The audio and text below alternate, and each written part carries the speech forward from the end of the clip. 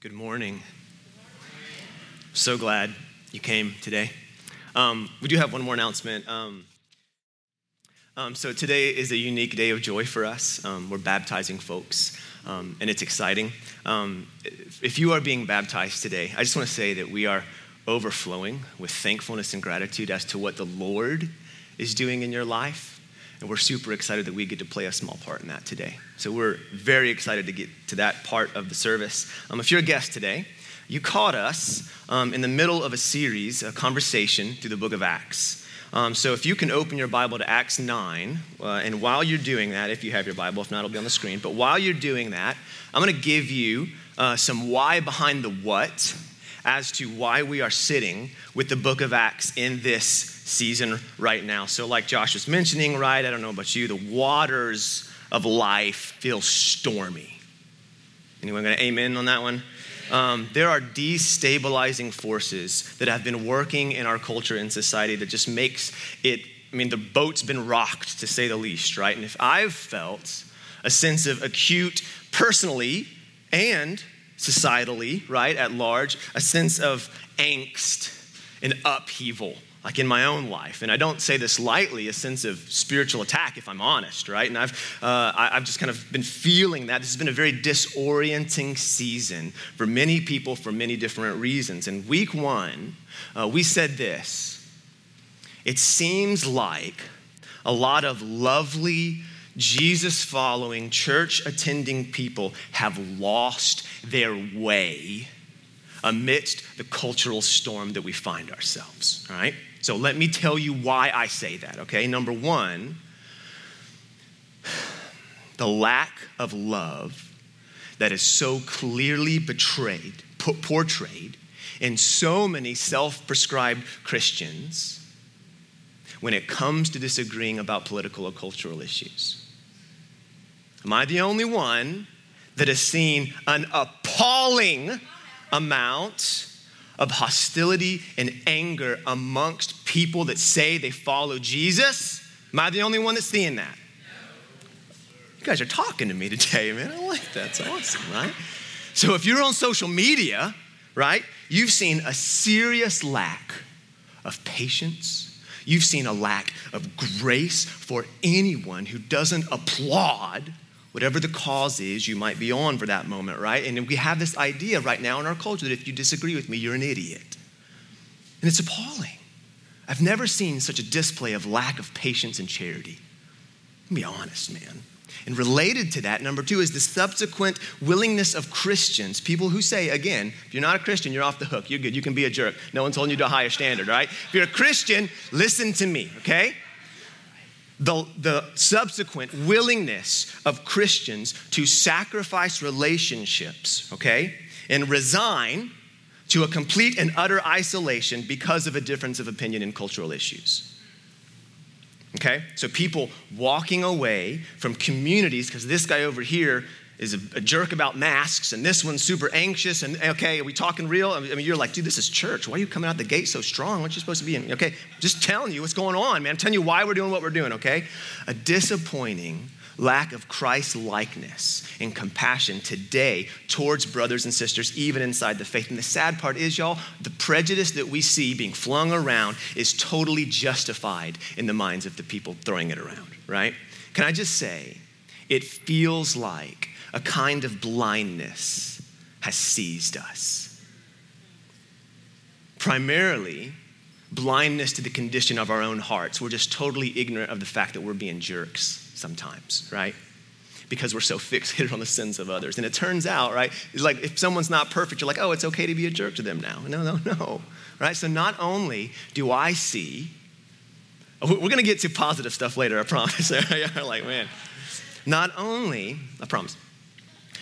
do I see an acute sense of blindness towards the state of our own heart, but also, if you are a Christian, an apparent blindness to the methods of the enemy. That's what he does, y'all. Amen. Like a simple lesson from warfare tells us divide and conquer. The wolf is going to drag the sheep away from the safety of numbers, y'all. Just simple, basic warfare, okay? So not only are we blind to sometimes the state of our own heart, we're apparently blind to the schemes of the enemy in this season, right? And it just feels like there's blindness happening. So, as we have so many Christians have lost their way when we are not walking in love towards all people, when, if you call yourself a believer, if you call yourself someone who follows Jesus, if you are not walking in love towards all people, do I need to qualify all people again? I've done that so many times. Okay? When you have abandoned his spirit for a spirit of anger and condemnation, and even more try to affirm your own anger and condemnation by using him, you have lost your way as a Christian, okay? So when you lose your way, there are 2 points of reference, y'all. There's where we've come from and where we are going. And so it stands to reason if we find ourselves in a cultural storm in which we feel we have lost our way. And I'm just gonna be honest, man, I'm there in ways. I can feel it in my own heart and life.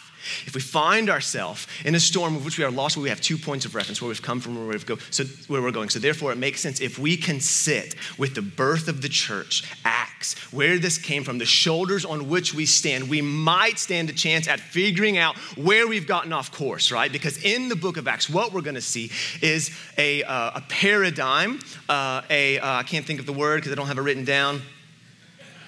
Ideal, there's the word, an ideal of what it means to be a Christian in community. We see the picture that God had in his mind as he birthed this thing. So it stands to reason if we can sit with that, maybe it will give us some compass marks to figure out where are we getting off course, right? So that's why we are sitting with the book of Acts, where this thing started. What were the dominating mindsets? What were the fundamental ideas that formed this small religious minority persecuted sect to make it become today the most ethnically diverse religion on the face of the earth? I can't stop saying this, man. Like, this thing started as a bunch of blue-collar fishermen, nobodies, disenfranchised, persecuted on the outskirts of Palestine 2,000 years ago, and we're sitting in Beaufort, Georgia, talking about this man. Because every time the dude is proclaimed, every time his message is heard, something tends to happen. It's not just history. It's not just a person on the pages. It's not just a history lesson we're talking about today. Something has happened throughout the course of history that we are sitting here today, 2,000 some odd years later, because of this man, Jesus. And so we're asking the question, why, man? Like, what happened? What was going on in those dudes that would propel such a small persecuted sect to become what it is today, the most ethnically diverse, largest religion on the face of the earth? It befuddles the mind. If someone's pulling a prank, come on. Like, this is crazy. Something else is happening, okay? Maybe you're like, y'all brainwashed. All right, just hang with this. We'll just keep going, all right? Today, y'all, we are going to celebrate that Jesus is still doing the same thing he was doing 2,000 years ago.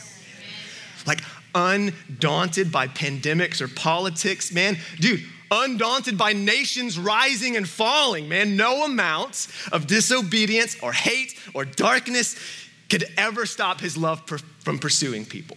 Nothing, man, nothing. Seeking and saving, redeeming, bringing new life into dead places. Y'all, he is faithful, unchanging, and his kingdom will not stop. It is unassailable in its strength. It is unstoppable by sickness, by nations, by kings, by presidencies, by hatred, by violence. Even death itself could not stop Jesus. Amen. All right, man, you guys are with me. This is just great. And today, despite all the chaos going on around us, we're going to celebrate his victory, not ours. So there it is, why we're sitting with the book of Acts, okay? Today, we're going to sit with what is a clear transition in the book of Acts, okay? What will be the first domino that starts the spread of Christianity amongst the Gentiles happens here. Up until this point, Christianity has been a religious Jewish movement, just Jewish.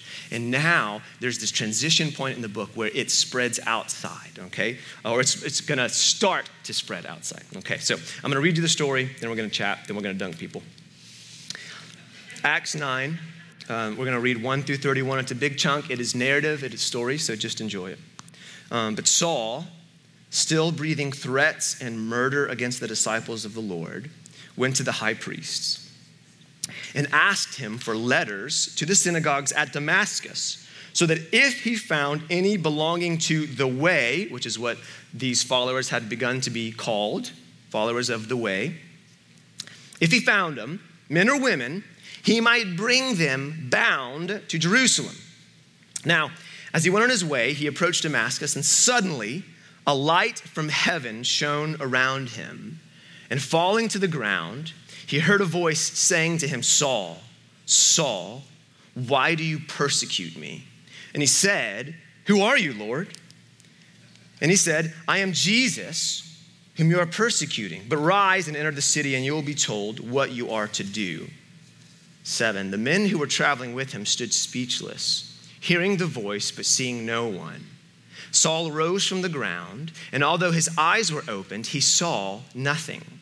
So they led him by the hand and brought him into Damascus, and for 3 days he was without sight. He neither ate nor drank. So dude is wrecked, right? 10, now there was a disciple at Damascus named Ananias, and the Lord said to him in a vision, Ananias, and he said, here I am, Lord. And the Lord said, rise and go to the street called Straight, and at that house of Judas look for a man of Tarsus named Saul. For behold, he is praying, and he has seen in a vision a man named Ananias come and then lay his hands on him so that he might regain his sight. But Ananias answered, Lord, I have heard from many about this man, how much evil he has done to your saints at Jerusalem. And here he has authority from the chief priest to bind all who call on your name. But the Lord said to him, go, for he is a chosen instrument of mine to carry my name before the Gentiles and kings and the children of Israel. For I will show him how much he must suffer for the sake of my name. So Ananias departed and entered the house. Laying his hands on him, he said, brother Saul, interesting, the camaraderie that Ananias has already extending to this man. Brother Saul, the Lord Jesus, who appeared to you on the road by which you came, has sent me so that you may regain your sight and be filled with the Holy Spirit. And immediately, something like scales fell from his eyes, and he regained his sight. Then he arose and was baptized, and taking food, he was strengthened. For some days he was with the disciples at Damascus, and immediately he proclaimed Jesus in the synagogue, saying, he's the Son of God. And all who heard him were amazed and said, is not this the man who made havoc in Jerusalem of those who called upon the name? And has he not come here for this purpose, to bring them bound before the chief priests? But Saul increased all the more in strength and confounded the Jews who lived in Damascus by proving that Jesus was the Christ. When many days had passed, the Jews plotted to kill him. I mean, bro's barely been a Christian, already coming after him, all right? But their plot became known to Saul when they were watching the gates at night in order to kill him. But his disciples took him by the night, let him down through an opening in the wall, has to escape through a window, lowering him in a basket. And when he had come to Jerusalem, he attempted to join the disciples, and they were afraid of him, for they did not believe he was a disciple. So from every angle, bro is getting affliction here, right? But Barnabas, good old Barney, took him by the hand, brought him to the apostles, and declared how he had on the road seen the Lord who spoke to him, and how at Damascus he had preached boldly in the name of Jesus. So he went in and out among them. He is received at Jerusalem, okay? Preaching boldly in the name of the Lord. And he spoke and disputed against the Hellenists, but they were seeking to kill him. Second group in the first chapter of Bro's salvation trying to kill him. And when the brothers learned this, they brought him down to Caesarea and sent him off to Tarsus. So the church throughout all Judea and Galilee and Samaria had peace and was being built up. And walking in the fear of the Lord and in the comfort of the Holy Spirit, it multiplied. Let's pray. Father, I just ask, Holy Spirit, peace of God, would you come and rest in this room? Father, I pray for the heart in here that feels very out of place. Lord, I pray for the eyes in here for whom the landscape seems distraught with obstacle.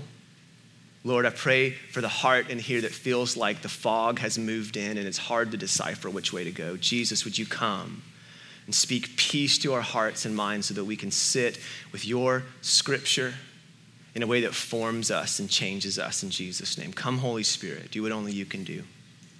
Amen. So let's be real about Saul. He's a murderous gangster, right? He is seeking a license to kill from religious leaders. I can't stress this enough. The dudes that give him a license to kill are me in that present day and age. They are theologians, pastors, leaders of the community. Bro goes to them for a license to kill. And they're like, man, I like this guy. You know what? Here. He is so committed to this. He's like, hey, look, I'm going to go to Damascus. Give me some papers so that I can hold it up in front of anyone's face if anyone tries to stop me as I'm knocking down doors and, flex cuffing people, right? He's going to follow these people. He's going to chase them down. He's going to drag them back in chains, and he's got a license to kill. And Saul's their golden boy, man. They're all, you can probably think in the synagogue, all these hoity-toity pastors up high saying, I like that guy, Paul. He's going to make some of himself. He's got some potential. Boy, he's got energy. In fact, he describes himself as the creme de la creme of Israel pre-conversion in Philippians 3. He says, man, if anyone thinks they have reason to put confidence in the flesh, I have more. And he just goes and lists all of his accolades, religious accolades. I was circumcised on the 8th day, people of tribe of Benjamin, right? Hebrew of Hebrews. He says, in regard to the law, I was a Pharisee, which means like I'm just on top of it, man. I'm obeying everything. He says, as for zeal, I was persecuting the church. Like Paul had stuff going for him in his religious profession of the day. They were all looking at him saying, we got to watch this kid. He's going to make something of himself. And he describes himself, not only here, but in 2 other places, as zealous for God. Now, zealous for God is an interesting phrase that a Hebrew would understand. If you were versed in Scripture, when you hear the phrase zealous for God, that would bring something to their first century Jewish mindset. And this has meaning for Jews, okay? It's not just passionate. Zealous for God has with it a connotation of being violently passionate. Zealous for God has with it, I am willing to shed blood to defend the honor of God. And it has, the first time we see zealous for God in the Bible is in Numbers 25 in a crazy story. All right, ready? So Moses and the elders, Numbers 25, are weeping, okay, because of the sins of Israel. Weeping, open court, all right? They're just mourning over the sins, primarily that the men of Israel had begun taking Moabite prostitutes into the camp and worshiping their gods and doing all this stuff. So here Moses and the elders are weeping in the court, and this dude takes a prostitute in front of them, walks by them into his tent, okay? So this kid, Phineas, who is the grandson of Aaron, so if you remember Exodus, Aaron, okay? So bro follows them into the tent and kills them both with one spear. I should have PSA'd this, this is not G-rated. Before that, sorry, the Bible's not G-rated. Kills them with a spear both at the same time. And he is known as zealous for the honor of God. Okay, so this word, zealous for God, is not just, hey, I love Jesus. No. It's like, I'm going to draw some blood to defend the purity and the honor of this religion, okay? So this needs to be considered as well from Saul's perspective. Y'all, check it, man. The nation of Israel had been plagued by false gods their entire history. False gods, false messiahs, right? The whole thing in the Old Testament is idolatry. You're worshiping other gods, right? So think of it from Saul's perspective. Dude, this Jesus is just another false god. He's a false Messiah, and he's leading away the people of God, and I'm going to do something about it, okay? So he is zealous for the preservation of his religion. And so it's brilliant how Luke, the author of the book of Acts, gives us all of these kind of snapshots of conversions, these snapshots of how God gets a hold of people. And this is the beautiful thing about it. It's different for everyone. There's all these snapshots in the book of Acts, through the whole book of Acts. We're going to see conversion after conversion after conversion, and almost not one of them is the same. It seems that we need different means to get our attention and often knock us off our high horse, which is exactly what happened to Paul, right? Here, Jesus freaking drop kicks the bro. Literally knocks him off his high horse, blinds him, right? So poor Ananias, he's just praying. He's like, go talk to this dude who's come to kill you and imprison you I feel sorry for the sap, And then when he goes and prays for Saul, right? So I'm using Saul and Paul interchangeably. In Acts 13, Luke stops referring to Saul as Saul and starts referring to him as Paul, and he kind of uses it as a shift in the identity of the man himself, right? So sorry if I'm using the two words interchangeably, wait, I thought we were talking about Paul. It's the same guy. When Ananias goes and prays for him, when he is filled with the Spirit. So if you've been with us, we've been looking at all these instances of being filled with the Spirit. Dude, at that moment, there was very little pizzazz. No fire of Pentecost like we saw in Acts 2, right? No flash. I mean, the way Paul is filled with the Holy Spirit, do you know what attaches itself with that experience? Scales falling from his eyes. Isn't that interesting? I mean, so many Christians attach all these things to what it means to be filled with the Spirit. Oh, you got to speak in tongues. Oh, you got to see this, you got to see this. And yet, for Paul, when he's filled with the Spirit, the effect is he regains vision. He begins to see, no doubt, see in a completely new way everything he's ever seen. I love that. Scales fall from his eyes. Dude is literally wrecked. I mean, imagine, just for a second, being convinced of your own rightness so much so that you are willing to shed blood. That's in no way relevant to our cultural moment, is it? No, we just snipe people on Facebook from the comfort of our own couch, right? so, for Paul, it was chasing down people, cuffing them, and dragging them into prison. For us, we just, from Facebook, right? He is seeking to kill and imprison, y'all, those who thought differently than him. Can we make this a little more relevant for right now? He is seeking to kill and silence and imprison those who thought differently than him. You think cancel culture is read some history, son. Cancel culture has been happening okay, so anyway. Put yourself in his shoes. He was obeying God. He was doing God's work to preserve his people. And it turns out his attempts were actually destroying the very faith he thought he was preserving. And he personifies a terrifying position for many of the religious leaders, which is to be at the center of religious experience while never experiencing God himself. So doing the thing, going to church, knowing the words, learning the Christianese, you know when to raise your hands, when this, you know how to say, when washed, the whole thing, right? And yet never submitting to experiencing God in and of himself. It's a horrible and terrifying predicament that we see amongst the religious of this day and continues to this day. How did that happen? How does that happen? How do you grow up in church, live in you're like born on the pew, right? You just grow up and know all the things and not know anything about God himself. How is it that we can be in the center of religious life and be miles away from the experience of God himself? Well, at least in one way, we can maybe this. Here, I'm going to just submit this to you, right? I think that the Pharisees and Paul had set up their religion as simply another means to exert control over their own lives and over the lives of others. Can I just say to you, if being a Christian is simply one of the tools with which you try to employ a sense of control over your life, you have missed the fundamental thing of what it means to be a Christian. Right? So in other words, if you see Christianity like going to the gym, I'm gonna get healthy.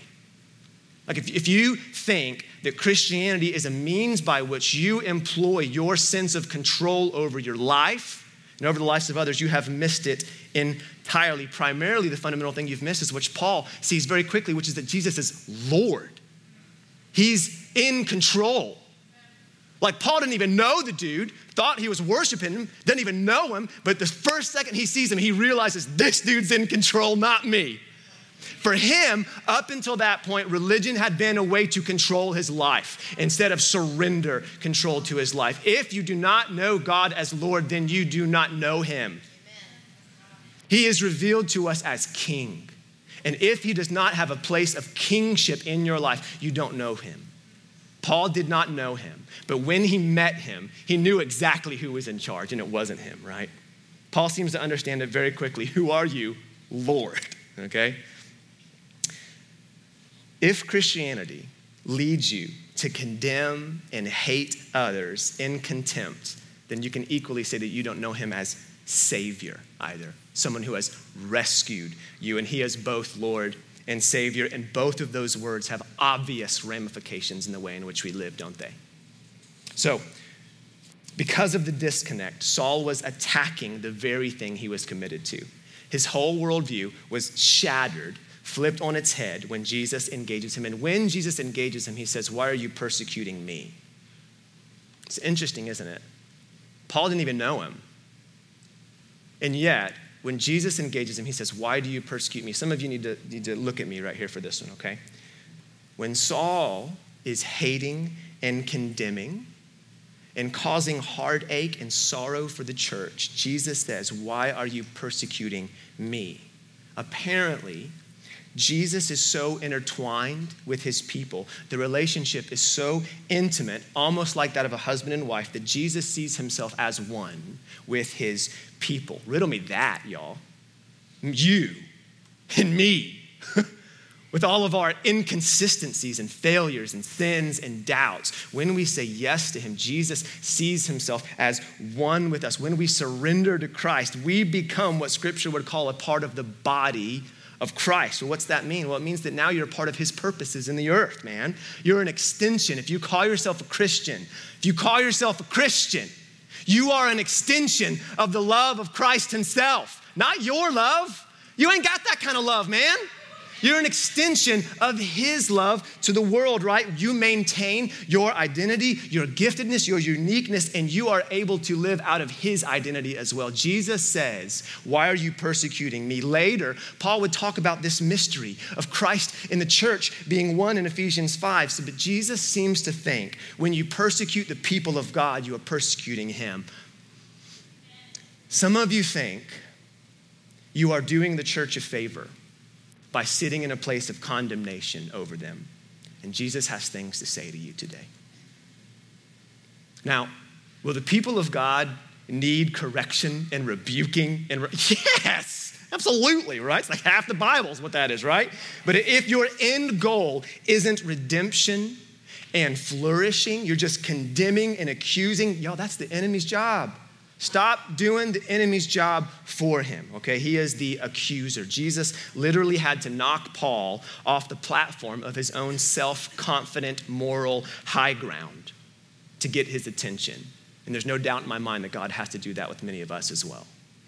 Okay, boom. Snapshot number one of how God got a hold of someone, all right? And then, so that's pretty dramatic, right? Flashes of light, blindness, all this kind of stuff, right? But then, y'all, Acts 16, you have a snapshot of the conversion of Lydia. You know what it says about her? I love this, right? It says Paul's then now preaching the message to the Gentiles. She's a Gentile. And it just says this: the Lord opened her heart to respond. And boom, she's saved. I love that.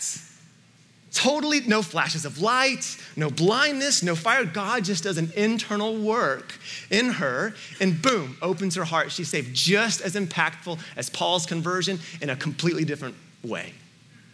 And then you have an Ethiopian in chapter 8, right? All he needs is someone to come alongside him and explain what the scriptures mean. So God uses the scripture, boring old Bible, right? Uses the scripture and the testimony of a Christian and boom, he's saved, right? Acts 10, kind of like this one, God uses dreams and vision to save Cornelius. Acts 8, signs and wonders are employed in Samaria. Acts 17, it says people just heard. They just heard Paul talking and they got saved, right? So there's all these amazing snapshots of what it means or what it looks like to decide, man, I'm in on this. And what can these things then mean for us? Well, number one, don't let anyone ever hold some experience over you that you're a lesser of a Christian because you haven't had the same experience they've had. It's nonsense. Read the Bible, okay? So many Christians like to just kind of domineer over other people and say, well, you haven't had this experience. You're a tier 1 Christian. I'm a tier 2 Christian, right? And it's just nonsense. Sometimes God saves you through the foolishness of some dude dummy like me sitting there talking. And sometimes he saves you through knocking you off your horse. There's all different. God will employ any and every means to seek and save the lost. He will redeem and breathe new life into dead places using whatever means he can find. All right, we're going to clap. Are we going to clap? Okay. We're going to clap. I love it. He is relentless in his pursuit. And here's the beauty of God's pursuit. This is even more, and this is just fraught throughout the scriptures, that it is God's pursuit of you. Look at me. God's pursuit of you is not once and done. Look at me. It's not once and done. God doesn't just pursue you and say, okay, got you in, now I'm out. See you later, good luck. God's pursuit of you is relentless, repetitive, continuous, over and over and over again. God will use anything he can and will use to pursue you and get you. Called the hound of heaven. Just chases us down. Not because we're worthy. Not because we got sweet skills, right? Bow staff. Not because you're attractive. It's not because you think you have great things to offer. In fact, Scripture's gonna say the best thing you could ever offer God's like filthy rags. He pursues us because he has decided to pursue us. And therefore, his love for us is not dependent on us in any way or shape. God has decided that you are worth dying for. And he will and has employed every means to get your attention. You think it's a coincidence you're sitting here today? Just randomly? You think God is chasing you down? Wanting to say, I love you. I've been chasing you down since day one. Pursuing you, even now. So, I love Paul because he's a troublemaker. Got a little bit of that in me. I kind of like that. He is first causing trouble for the church and immediately starts to cause trouble for the Jews, right? And take literally two different groups in the first chapter of his conversion are trying to kill him, okay? Doesn't even get through one chapter of being a Christian before he has to flee two different cities. Not to mention the disciples themselves are terrified of him. They're like, he's a mole. he's gonna jump out. I got you. He's gonna cuff you. So they're all terrified of him, right? But despite that, stay with me. We're wrapping it up. Despite that, Paul would write about that wrecking moment, that being knocked off his horse, that being blinded, knocked on his butt by Jesus. He will write about that moment as the best thing that ever happened to him, over and over and over again. But that didn't mean it was easy. In fact, quite the opposite. Jesus said, I'm going to show him how much he must suffer for my name. No one signs up for that. We talked about this earlier in the story, right? At one time, Peter's preaching. Mid-sermon, dudes come in and handcuff him and drag him off the stage. And as he's being drug off the stage, he's like, if anyone wants to become a Christian, just come down to the front. And 5,000 people come down. I'll sign up for that, right? Like clearly something else is happening, right? So for him, becoming a Christian meant hitting immediate opposition. And I'd argue today, when we turn to God in surrender and yield more of ourselves to him than we had the day before, we should expect obstacles and opposition and conflict to come out of the blue, right? Because like what we said earlier, the simplicity of warfare. Y'all, it's those in the front lines, it's the boots on the ground that are targeted by the enemy. The enemy, think of war. The enemy has no reason to go after those on the benches of mediocrity. You're just not a threat. Those safe and insulated, unwilling to risk, are just not a threat. It's those saying yes. Those that are on the front lines are exponentially more exposed to attack, and the same is true spiritually. When we say yes to God, we put ourselves on the front lines and should not be surprised when obstacles out of the blue begin to assault us. Despite that, Paul would go on to say that the suffering he endured, which was not light, right? He would call it light and momentary and insignificant compared to the weight of glory being revealed in him and the transformation that Jesus wrought in his life. Paul, y'all, more so than any of us, would know the reality of suffering brought on by following Jesus, and therefore can say to us with authority that knowing the power of Jesus, living and active in your life, far outweighs any amount of suffering or attack you may have to endure because of your decision to follow Jesus. He would say this later on in his life. 2 Corinthians 4:16, therefore we do not lose heart, though outwardly we are wasting away, yet inwardly we are being renewed day by day. For our light and momentary troubles are achieving for us an eternal glory that far outweighs them all. As Christians, seen from this text that we've read today, you are not promised physical safety. Wouldn't that be lovely? I'd love to tell you that you are promised that, but you're not. And so we just read, right? We are not promised material comforts, and we are not promised insulation from danger. We are promised God himself. That's what we get. That's what we get. we get God. We get his love, his strength, his power, and according to the Bible, it is more than enough to fill us up with joy and strength and love, even for our enemies, and even in the midst of persecution, trials, and affliction.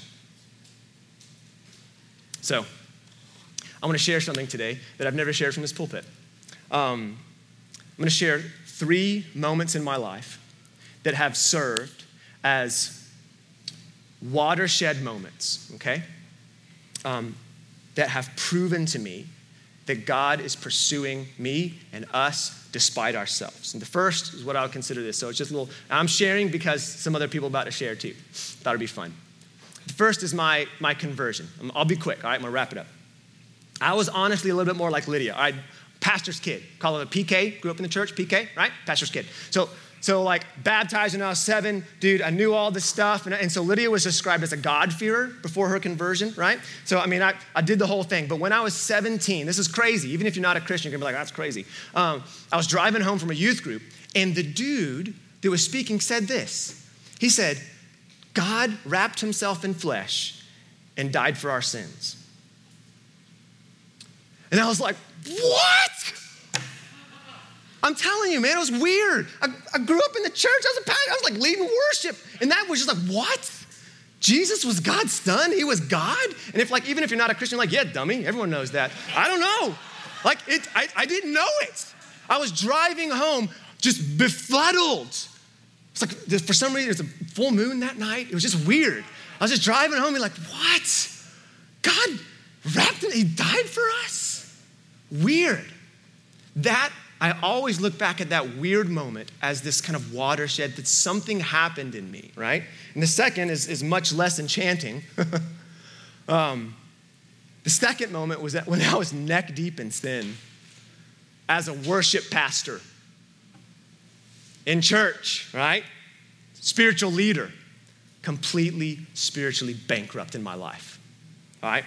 I was in a place very much that represented that season in my life. And I looked up on the wall and there was a crucifix. For whatever reason, something just broke in me. And I start weeping, like sobbing like a baby uncontrollably. I run out of where I was. I get in my car, I drive home, and I call Duck, who's not here today. He was supposed to lead worship. He wasn't feeling well. He's my friend. I've known him for a long time. And the only thing I could say through tears was, I don't know God anymore. Now you'd say, well, that's a horrible moment, Chris. Thanks for sharing. Well, not all of the times that God meets us are on the mountaintop, y'all. Sometimes it's in the valley. And not even more than that, we think of valley as lush places. Sometimes it's in the valley of the desert, of the shadow of death. And yet, God still pursues us, even when I was running from him in the opposite direction. Ain't nothing crazy and mystical about a crucifix. I just looked up and saw it. I was reminded that someone loves me, not because I'm awesome, because he loves me. And it broke something in me, like a dam broke loose. And I just wept the whole way home. God meets us in all sorts of ways and in all sorts of places. And the third is this, and this sticks out more recently in my story and clear evidence of God pursuing me despite my inner numbness as a Christian for 20 odd years, something like that. And it happened when I was a professional Christian. I was working at a church in Atlanta, okay? It's really the story of how I ended up here. And despite my role in ministry at the time, right, if I was honest, I was kind of what Christians would call in a dry place, right? My soul just felt kind of barren. Like if I were to describe the inner reality of my heart at that time, it wouldn't have been a garden. It would have been a desert, okay? The vibrancy of life, the joy of life had just kind of faded, had leaked out through your hands. Anyone relate to that? You know, when it seems like joy is kind of like sand, and the harder you grip, the more it just kind of leaks out, right? So I was kind of there. I wasn't enjoying God. I wasn't talking with him. And I was asked to go to Montana, it's pretty epic, to lead worship at this small retreat, okay? And something was happening with my voice as I was a worship pastor. This is kind of an interesting bit. I had basically lost the ability to sing. So I was a professional leader, singer guy at a church, just like Matt was doing. I did that for a living. And about 3 years into that job, my voice just dried up, just disappeared. It was super frustrating to say the least. Like I had some words with the Lord, let's be honest, right? But I was asked to go to Montana and to lead worship for this kind of small group, right? And leading up to that retreat, me and my wife had kind of committed to praying about, Lord, where are we going to go? Like, what are you going to do with us? Are we going to move away from our church down here? Are we going to, cut away from there? We're going to do this. So we didn't really know what was going to happen. But in that retreat, we just felt like God maybe was going to talk to us. But we didn't know. Maybe hopefully he's going to strike us with lightning, something really clear and, simple for a dummy to understand. But nothing really happened. But the last night of the retreat, the bishop, which was the guy in charge, he was my boss's boss. So that was the retreat I was leading for. My boss's boss. He says last night, hey, let's pray for Chris and Allison. And so it was unprovoked. Of course, I'm not going to tell him, hey, man, we're kind of praying about maybe leaving your church. I'm not going to say that. So he puts his hand on me. I'm wrapping up. And the first thing out of his mouth is, Chris and Allison, it's my wife, I feel like God's about to lead you through a serious life transition. And my wife laughed out loud at the bishop. It was, and even more, these jokers are like Anglicans and Presbyterians, all right? They don't drop God told me so every 5 seconds, okay? They're not that kind of people, all right? They're reserved and dignified, But they began to pray for us. And they begin to speak things over our lives that I never could have told them or that they would have known. One of them said this. I had raised my hand several times to get in a position of teaching at the church that I was at and was basically told, no, hand slapped. One of them said this, Chris, I feel like you're about to get into an arena. I feel like you have gifts that you're not using, that you're about to get into an arena where you can use them. I thought, okay, that sounds cool, whatever, maybe, sounds cool, whatever. Then one of them said this. He said, this is weird. He said, Chris, I see a big pair of scissors. And I was like, oh, do I need a haircut? I don't know what the deal is. And he said this. He said, I think God is saying there's about to be a cutting away in your life. And at that moment, I just lost it. I just start weeping because that was the question we were asking. God, do we cut away from where we're at? Do we relocate our life up to this church to begin helping with this? Or do we kind of ante up and go into that? And so after sobbing and crying, whatever, he was like, what's going on? And I was like, well, we've been praying about leaving. I think God just spoke through you to tell me that we should leave your church, And you could see, he was like, So, maybe you're like, that's weird. This is coincidence. That's all right. The people with Paul, they just saw a flash, didn't hear a voice, or they just saw, whatever. They saw half of it. But for me, it was very clear, right, that, this is the course you're going to go on. And the funny thing is, this is just to top it off, then we're going to get to the baptism. We get home, 12 o'clock that night, get out to the car from the airport, and the battery is dead on my car, right? So we're like, oh, great, okay. So we get the car, jumped off. We get home at 2 a.m. We go into our house. We turn on the lights, and it ended up, lightning did strike our house and broke our air conditioning and fried my wife's hard drive. So we walk into a house that's 90 degrees, and then we turned on the lights, and roaches had moved into our house. So we turn on the lights in the kitchen, it's like that thing, So we were like, all right, we're on the right course. We thank God. We think it's, Yeah, it's crazy, y'all. But the point is this, God pursues us even in our numbness and dryness. He relentlessly gets in our way. And I believe for some of you, God's getting in your way even right now. So today, we get to rejoice with friends for whom Jesus has become a primary force of influence in their life. We get to rejoice in that moment. If you're getting baptized, come on up.